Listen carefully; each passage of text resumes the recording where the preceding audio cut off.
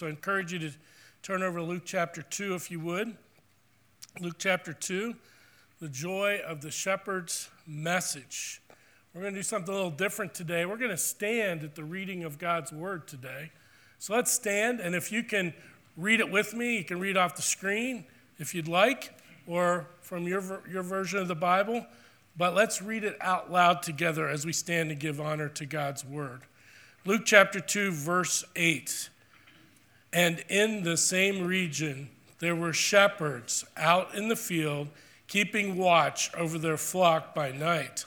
And an angel of the Lord appeared to them, and the glory of the Lord shone round them, and they were filled with great fear. And the angel said to them, "Fear not, for behold, I bring you good news of great joy that will be for all the people. For unto you is born this day in the city of David a Savior, who is Christ the Lord. And this will be a sign for you. You will find a baby wrapped in swaddling cloths and lying in a manger." And suddenly there was with the angel a multitude of the heavenly host, praising God and saying, "Glory to God in the highest, and on earth peace among those with whom he is pleased." You may be seated. And may God add his blessing at the reading of his word. And I say that because in Revelation, as I read this week, in chapter 1, it says the blessing comes upon those who read God's word. And I think God loves to hear his word proclaimed back to him. Well, in 1996, at Oklahoma State University, part of the Big 12, I guess back then even, Randy Johnson was the quarterback for Oklahoma State, and he was former President Lyndon B. Johnson's nephew. And so he was playing on a mediocre team, and he was a pretty mediocre quarterback, and they hadn't won a lot of games, but they were playing their arch rival, the University of Oklahoma, in the last game of the season. And it didn't matter what their record was. It was that legendary idea that you can beat the arch rival that's in your own state. Well, it was also senior day, so the coach wanted to make sure that all the seniors got into play. Well, they were down by 6 points. It was pouring down rain. They just had a few minutes left on the clock. They had 80 yards to go for the winning touchdown. They were just down by that 6 points, and if they scored and got an extra point, they would win the game. Well, Randy Johnson was in the huddle, and they finally made it down to reasonable distance to the goal line, but there was only time for one more play. So the coach called a timeout, and he subbed in all the seniors to play in the very last play. And they got in the huddle, and Randy Johnson looked around, and he decided to call play number 13. Well, they went out and broke the huddle, and they hiked the ball. And when you know it, play 13 worked. They got a touchdown, kicked the extra point. They won the game. The team carries off Randy Johnson into the locker room, and the coach says, "Play 13? Well, we tried that over and over in practice. It was a trick play. It never worked before. Why would you do it now?" Well, Randy said, "Well, I was in the huddle, and I looked over at Harry, and Harry had number 8 on his jersey, and he was just weeping because he was a senior. This was his last play he was ever going to play in college. I looked over and saw Ralph, and he had number 7 on his jersey. And he said he was weeping. So he said, I added 8 and 7 together, called play 13, and we won the game." And the coach said, "Wait a minute, 8 and 7 don't equal 13. And Randy thought for a moment. He says, "Well, if I was as smart as you, coach, we would have lost the game." Talk about improbable ways that things happen in life. Well, as humans, the birth of Christ came in a way that defies how we would expect the Savior of the world to come. The people involved in the way the message was declared was certainly unique to how he would share the news of the new birth of the Messiah who was coming to earth. Isn't it amazing how Jesus came? That's what we're going to talk about today. The background, first of all, the shepherds, as you have your outline out. These shepherds were nomads. They lived in caves. They were the lowliest of society. It was said they didn't even want to accept their taxes. Many of them were illiterate. They were mangy. They didn't know often what a shower looked like. They lived out. They were kind of socially inept because they were always out amongst the sheep and just with the other sheep herders. So they didn't have a lot of connection with society in general. But they were the most improbable people to have the message of the angel to come to. But nonetheless, the first thing on your outline, the shepherds were at the right place at the right time. The shepherds were at the right place at the right time. In Luke chapter 2, verse 8, in the same region, there were shepherds out in the field keeping watch over their flock by night. I believe that the shepherds were probably followers of the Lord. We don't know 100% for sure if that's true, but how they responded and what they did with the message, as we'll see at the end, kind of infers that the angel came to them, and then, of course, the multitude of angels came to these shepherds, I think because they were primarily believers. They did obey the angel. They went to worship the newborn Christ, and they shared the good tidings to all of Bethlehem as a result of that angel coming with the news. As a result of their faithfulness to the Lord, God chose to reveal his most precious revelation to the lowliest of mankind, the shepherds. Can you imagine? Any other king would come with pomp and circumstance and want to have a big entourage and a big party and a big celebration as they're coronated. But this is the king of the universe who leaves heaven and comes to be born as the lowliest, in the lowliest way possible, wrapping himself up in human flesh, becoming in the likeness of man. And he comes to the most quiet of people, the most lowliest of all. It doesn't seem to make sense. You think Jesus would have come to the governmental authorities, or the kings would have assembled, or even the religious leaders who supposedly were looking for a Messiah, that he would have come to them. But he comes in a very improbable way. And how many times do we think that what we're doing in our lives is mundane, is routine, and uneventful? It's in those situations of life that God takes the ordinary and adds extra, makes it extraordinary in our lives. The shepherds were faithfully fulfilling their responsibilities. They'd done that night what they'd done 100 nights before. They were about the business of what they believed was their purpose, to make a profit by taking care of these lambs, these sheep, to be a successful sheep herder. The sheep they may have been tending may have been sheep that were being prepared for slaughter at the temple as the sacrifice. There was nothing extraordinary about their lives. The world in that night was going on as it had 100 nights before and even more. But at just the right moment, on God's timetable, the unimaginable happens. In Galatians chapter 4, it says, "But when the fullness of time had come, God sent forth the Son, born of woman, born under the law, to redeem those who are under the law, so that we might receive adoption as sons. And because you are sons, God has sent the Spirit of his Son into our hearts, crying, 'Abba, Father.' So you are no longer a slave, but a son, and if a son, then an heir through God." From our human perspective, we don't know why God sent Jesus to earth, but that we know he arrived at the right time. Why God allowed it to happen at that perspective of time. God's timing is never because he's in a hurry. He's never late. In 2 Peter 3:8, "But do not overlook this one fact, beloved, that with the Lord 1 day is 1,000 years, and 1,000 days or 1,000 years as 1 day." God is timeless. He sees the beginning of the world to the end. He sees the beginning of your life to the very end, all at the same time. He knows what we will be facing and has gone on ahead of us to prepare a way. I kind of liken it to a guy who is out in the wilderness, and he's the guide, and he's taking you through a forest of some kind.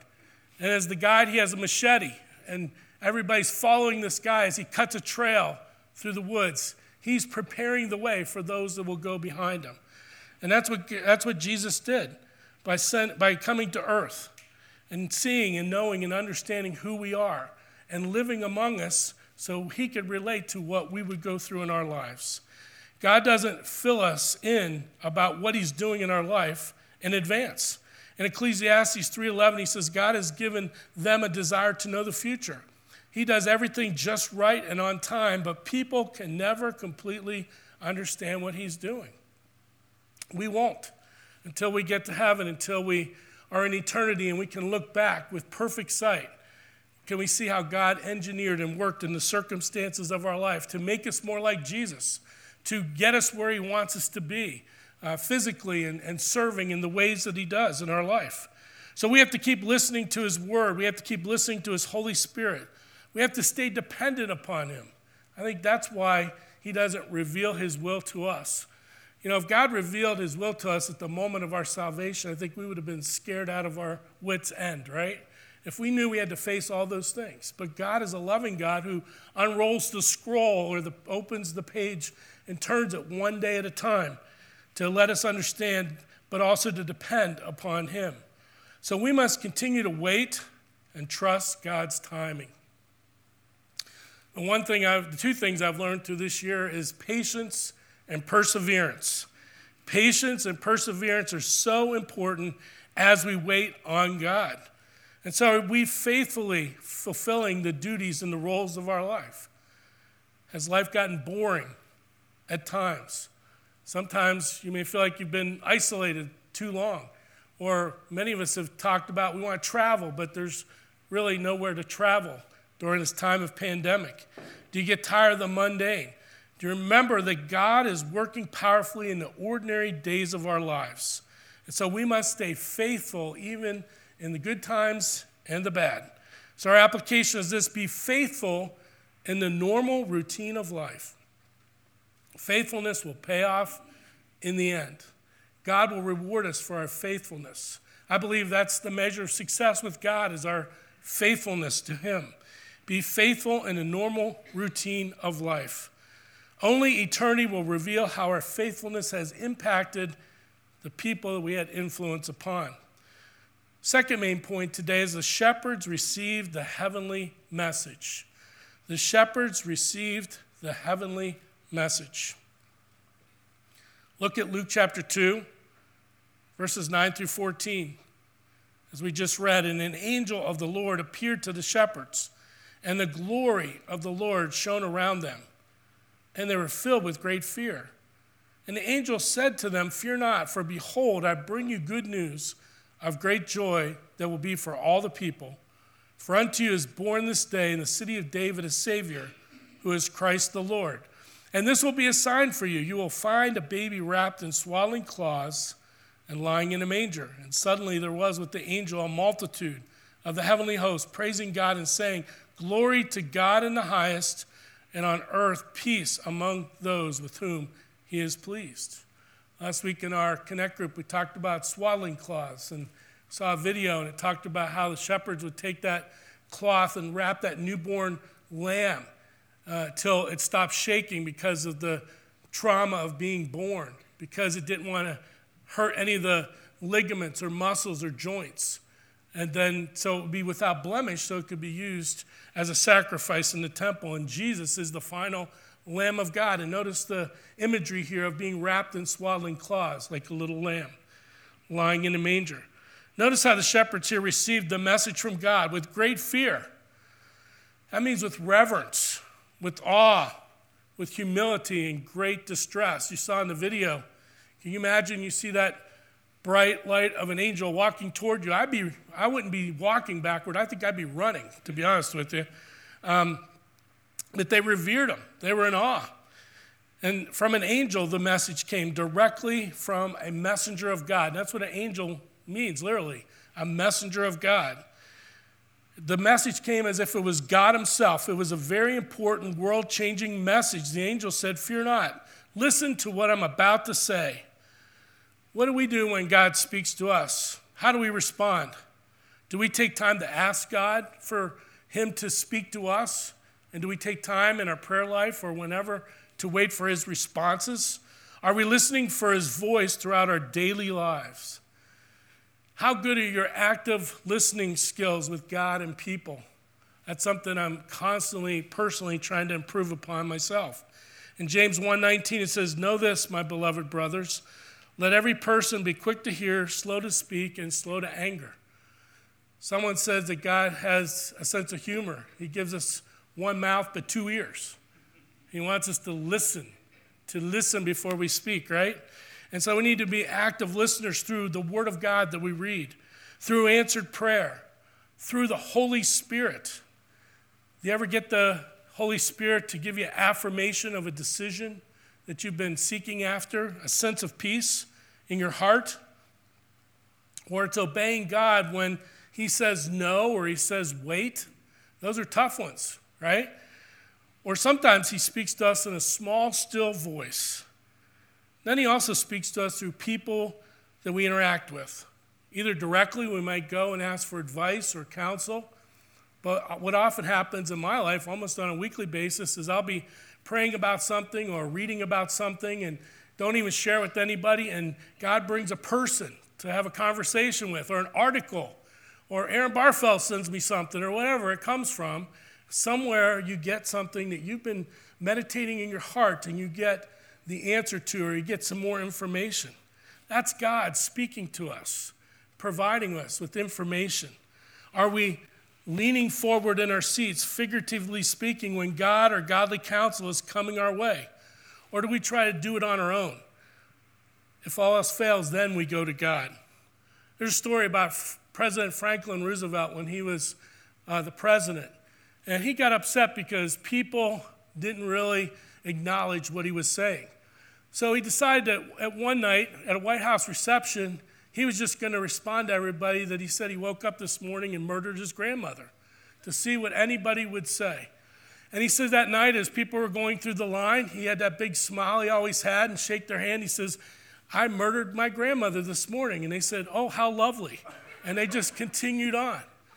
And finally, one foreign diplomat said to him, "Well, I guess maybe she had it coming, right?" But the point is, the problem is today is that it's not that God is not speaking, but rather we're not listening to him. It's not the Lord who's not speaking, it's us who are not hearing what he has to say. So here's the application. Be receptive to God's voice. Be looking for it throughout your day. Know God is actively involved in the circumstances of your life, and he knows what's going on in your heart, even if no one else does. And you'll be amazed at how often he will provide the answers or speak to it or give you information to help you. But you have to be open to hear and receive God's voice.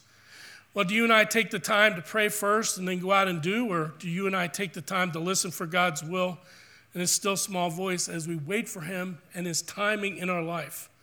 Thirdly, we see the shepherd's belief is measured by their reaction. By their reaction. What did they do after the angels came and gave them this information? In Luke chapter 2, verse 15, when the angels went away from them into heaven, the shepherds said to one another, "Let us go over to Bethlehem and see this thing that has happened, which the Lord has made known to us." The shepherds took what they believed and put it into action. The actions reveal what you believe and what faith you have. In James 1:22, it says, "But be doers of the word and not hearers only, deceiving yourselves. For if anyone is a hearer of the word and not a doer, he's like the man who looks intently at his natural face in a mirror. For he looks at himself and goes away, at once forgets what he was like. But the one who looks into the perfect law, the law of liberty, and perseveres, being no hearer who forgets, but a doer who acts, he will be blessed in his doing."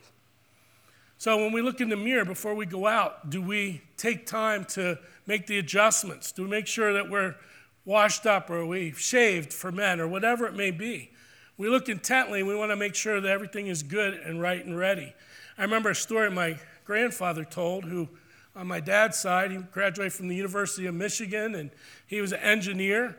And he laughingly told us one day that he got up and went and did his normal routine and put his suit on and went to work. And when he got to the restroom later that day, he realized he still had his pajamas on underneath of his suit.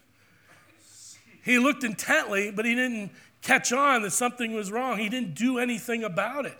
He just put his suit on over his pajamas. How many of us do we look intently into the Word of God? We hear what it says, but that doesn't make a difference. It doesn't change us. We don't right away go out and act on our faith. The shepherds acted on their faith, and the shepherds went and observed the baby firsthand. The shepherds hiked into town, leaving their sheep behind them. They were led by the supernatural after God invaded their ordinary life. So our application here is we need to be willing to act on what God tells us to do, or tells you to do. We need to be willing to act and do what he says. And may we be available and ready in our hearts when God asks us to do something for him.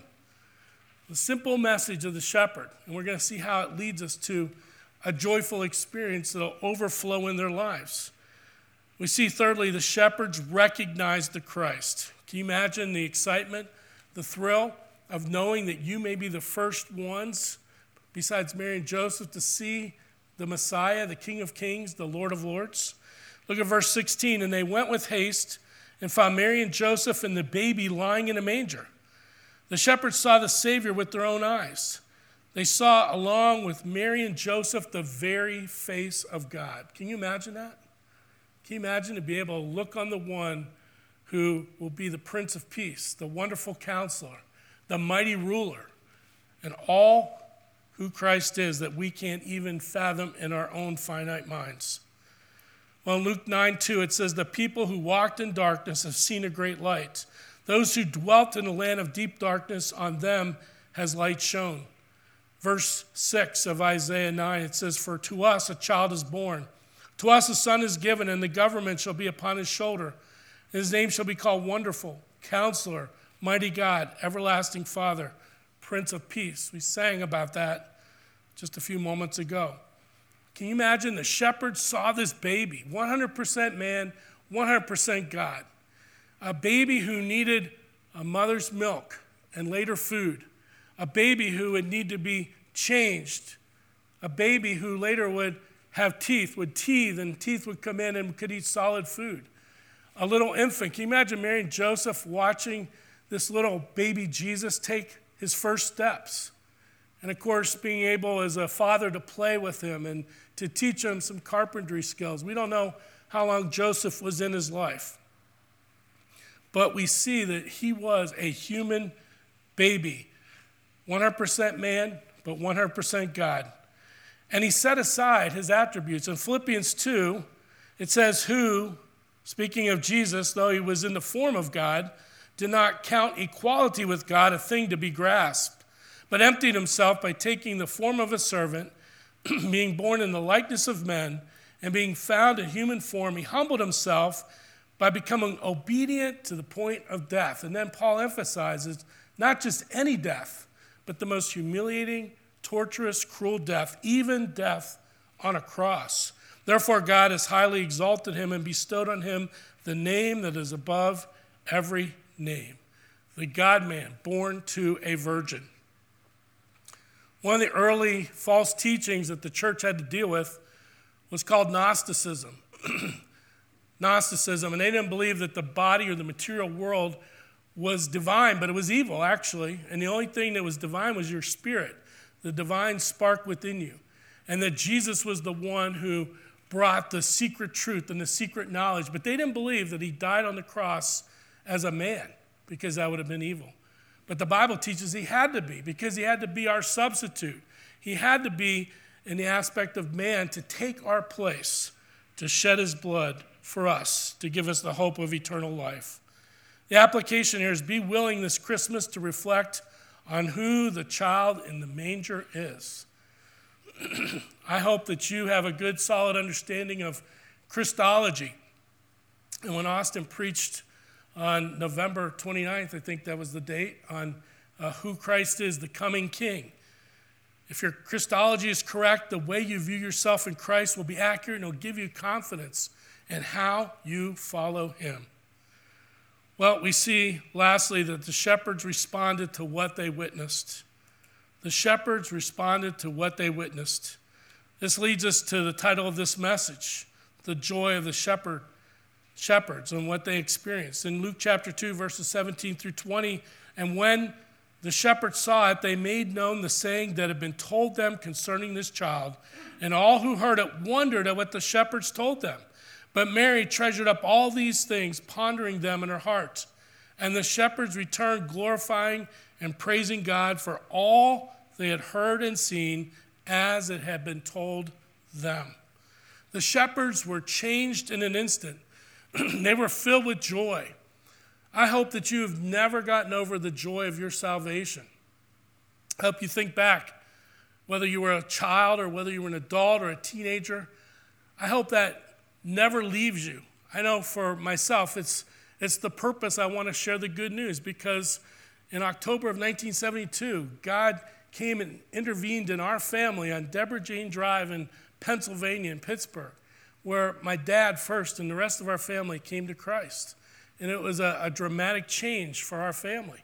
And because of that joy that's in my life, and I think back to that experience, that's what encourages me to share the faith that's in my heart and my soul. And I hope that's what motivates you to share the gospel.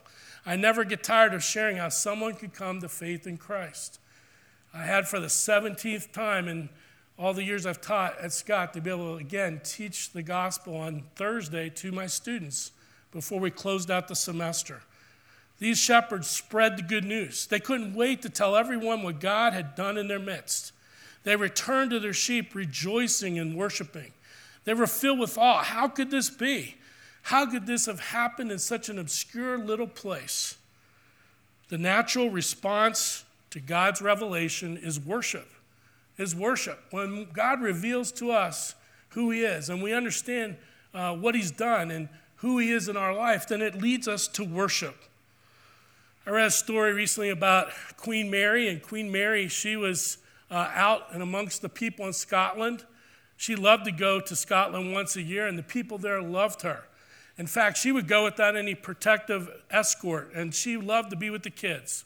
And one time she got very, very far away from where she was supposed to be, and she noticed that there were dark clouds coming over the horizon. It was about to rain. So she just went up to a neighbor's house, knocked on the door, and asked for an umbrella. The lady that answered the door didn't know who she was, and she was kind of disturbed by this person coming to her door. So she reached in and she got this old tattered umbrella that she set aside to throw away. One of the ribs was broken, the cloth was tearing away, and Queen Mary gladly took that. And she said, "I will bring this back tomorrow. Thank you for the opportunity of providing this for me." Well, the lady was shocked the next day when a royal guard showed up at her house, knocked at the door, and said, "Hey, Queen Mary borrowed your umbrella, and she said she would have it returned, and here it is." And the woman began to weep because she thought, if I'd have known who that was, I would have given of my very best. We never know when God's going to show up in our lives, but we have to be ready to worship him, to bow at his presence. And we worship, and then we share what we experienced in worship, the joy of being with our Creator, the love of our lives. So we see a pattern to this whole message that you and I should emulate. God was doing a work in the midst of the people of Bethlehem. God revealed the Messiah first to the humblest people in that society at the time, the shepherds.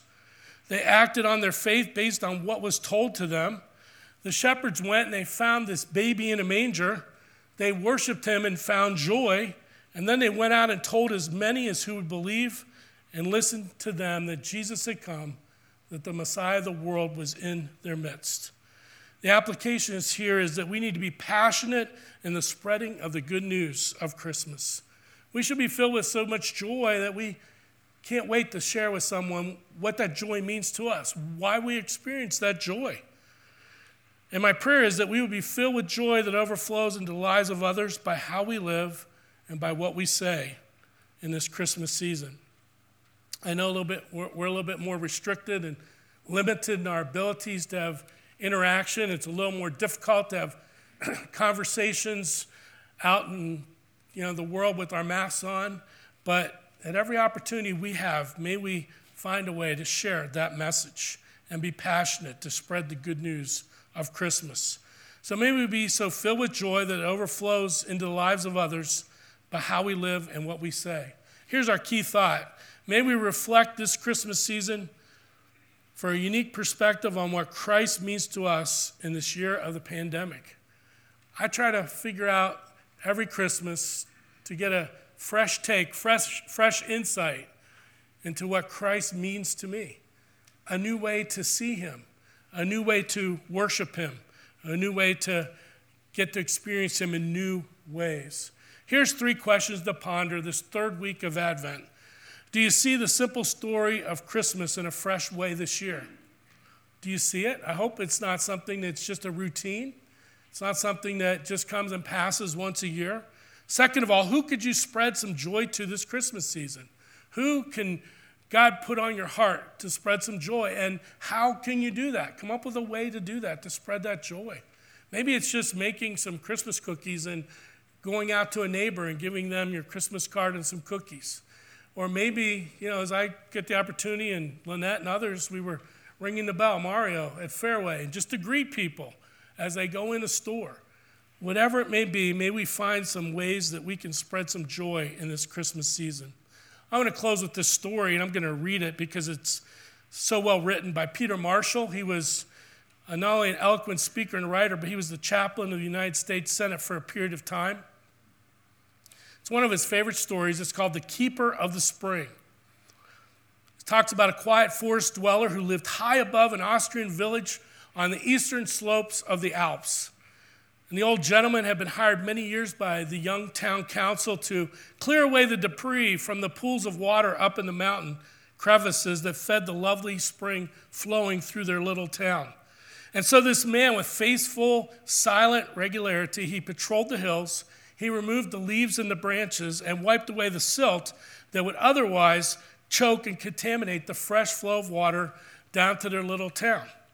Well, by and by, the village became a popular attraction for vacationers. Graceful swans floated along the crystal clear spring. The mill wheels of various businesses located near the water turned day and night, and farmlands were naturally irrigated, making the view from the restaurants picturesque beyond description. Well, years passed, and one evening the town council met for its semi-annual meeting, and as they reviewed the budget, one man's eye caught the salary figure being paid to the obscure keeper of the spring. So the treasurer said, "Who is the old man? Why do we keep him on year after year? No one ever sees him. For all we know, the strange ranger of the hills is doing us no good. He isn't necessary any longer." And by a unanimous vote, they dispensed with the old man's pay and his services. Well, for several weeks, nothing changed. By early autumn, the trees began to shed their leaves. Small branches snapped off and fell into the pools, hindering the rushing of the sparkling water. One afternoon, someone noticed a slight yellowish-brown tint in the spring. A couple days later, that water was much darker, and within a week, a slimy film covered sections of the water along the banks, and a foul odor was soon detected. The mill wheels moved more slowly, and some came to a grinding halt. Swans left, and so did the tourists. Clammy fingers of disease and sickness reached deeply into the village. Quickly, the embarrassed council called a special meeting. Realizing their gross error in judgment, they hired back the old keeper of the spring, and within a few weeks, the veritable river of life began to clear up. The wheels started to turn, and new life returned to the hamlet in the Alps once again. So what the keeper of the spring meant to that little village, Christmas means to the world.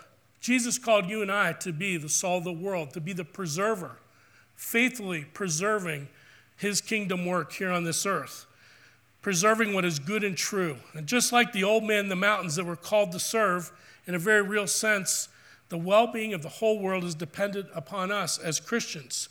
We do make a difference. There's no little people, there's no little jobs, there's no little responsibilities. Everything we do is significant and interlinks with the lives of others.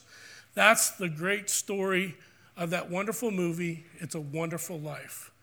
We need to stay faithful like those shepherds did, because God wants to use us to do extraordinary things in the lives of others. Let's bow for prayer.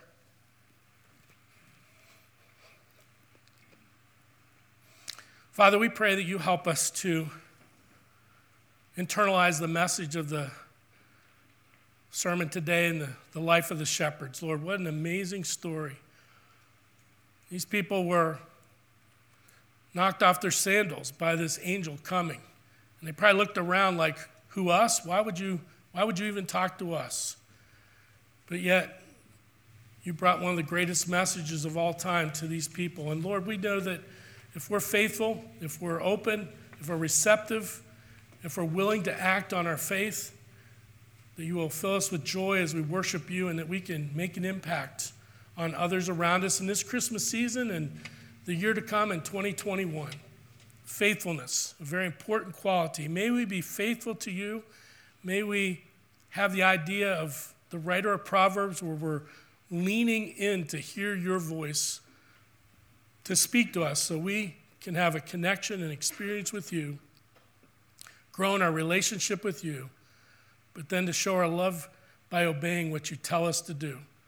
Fill us with that joy and help us to share that joy of the Christmas season with others. We pray and ask these things now. In Jesus' name, amen.